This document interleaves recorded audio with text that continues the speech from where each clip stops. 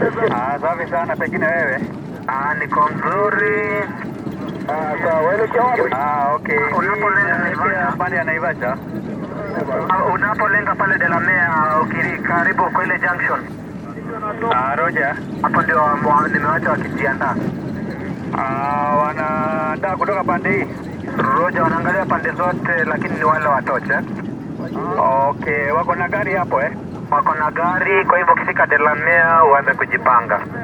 Haya, sawa, asante sana. Kwa hivyo hapa katikati hamna? Uko Roger, labda kuwe kuna kitu kimetokea.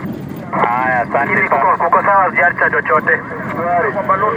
Haya, asante. Kila laheri. Haya. Nione kama ukuvuka hapo. Na wewe pia unaniambia tena mdadi. Basi enda safari njema. Huko kwenye bridge pamoja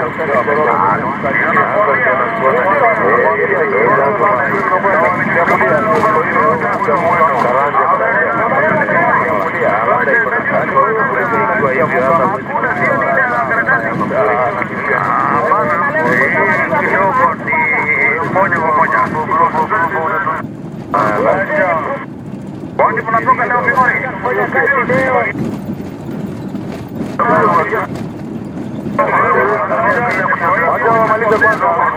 Magazeti.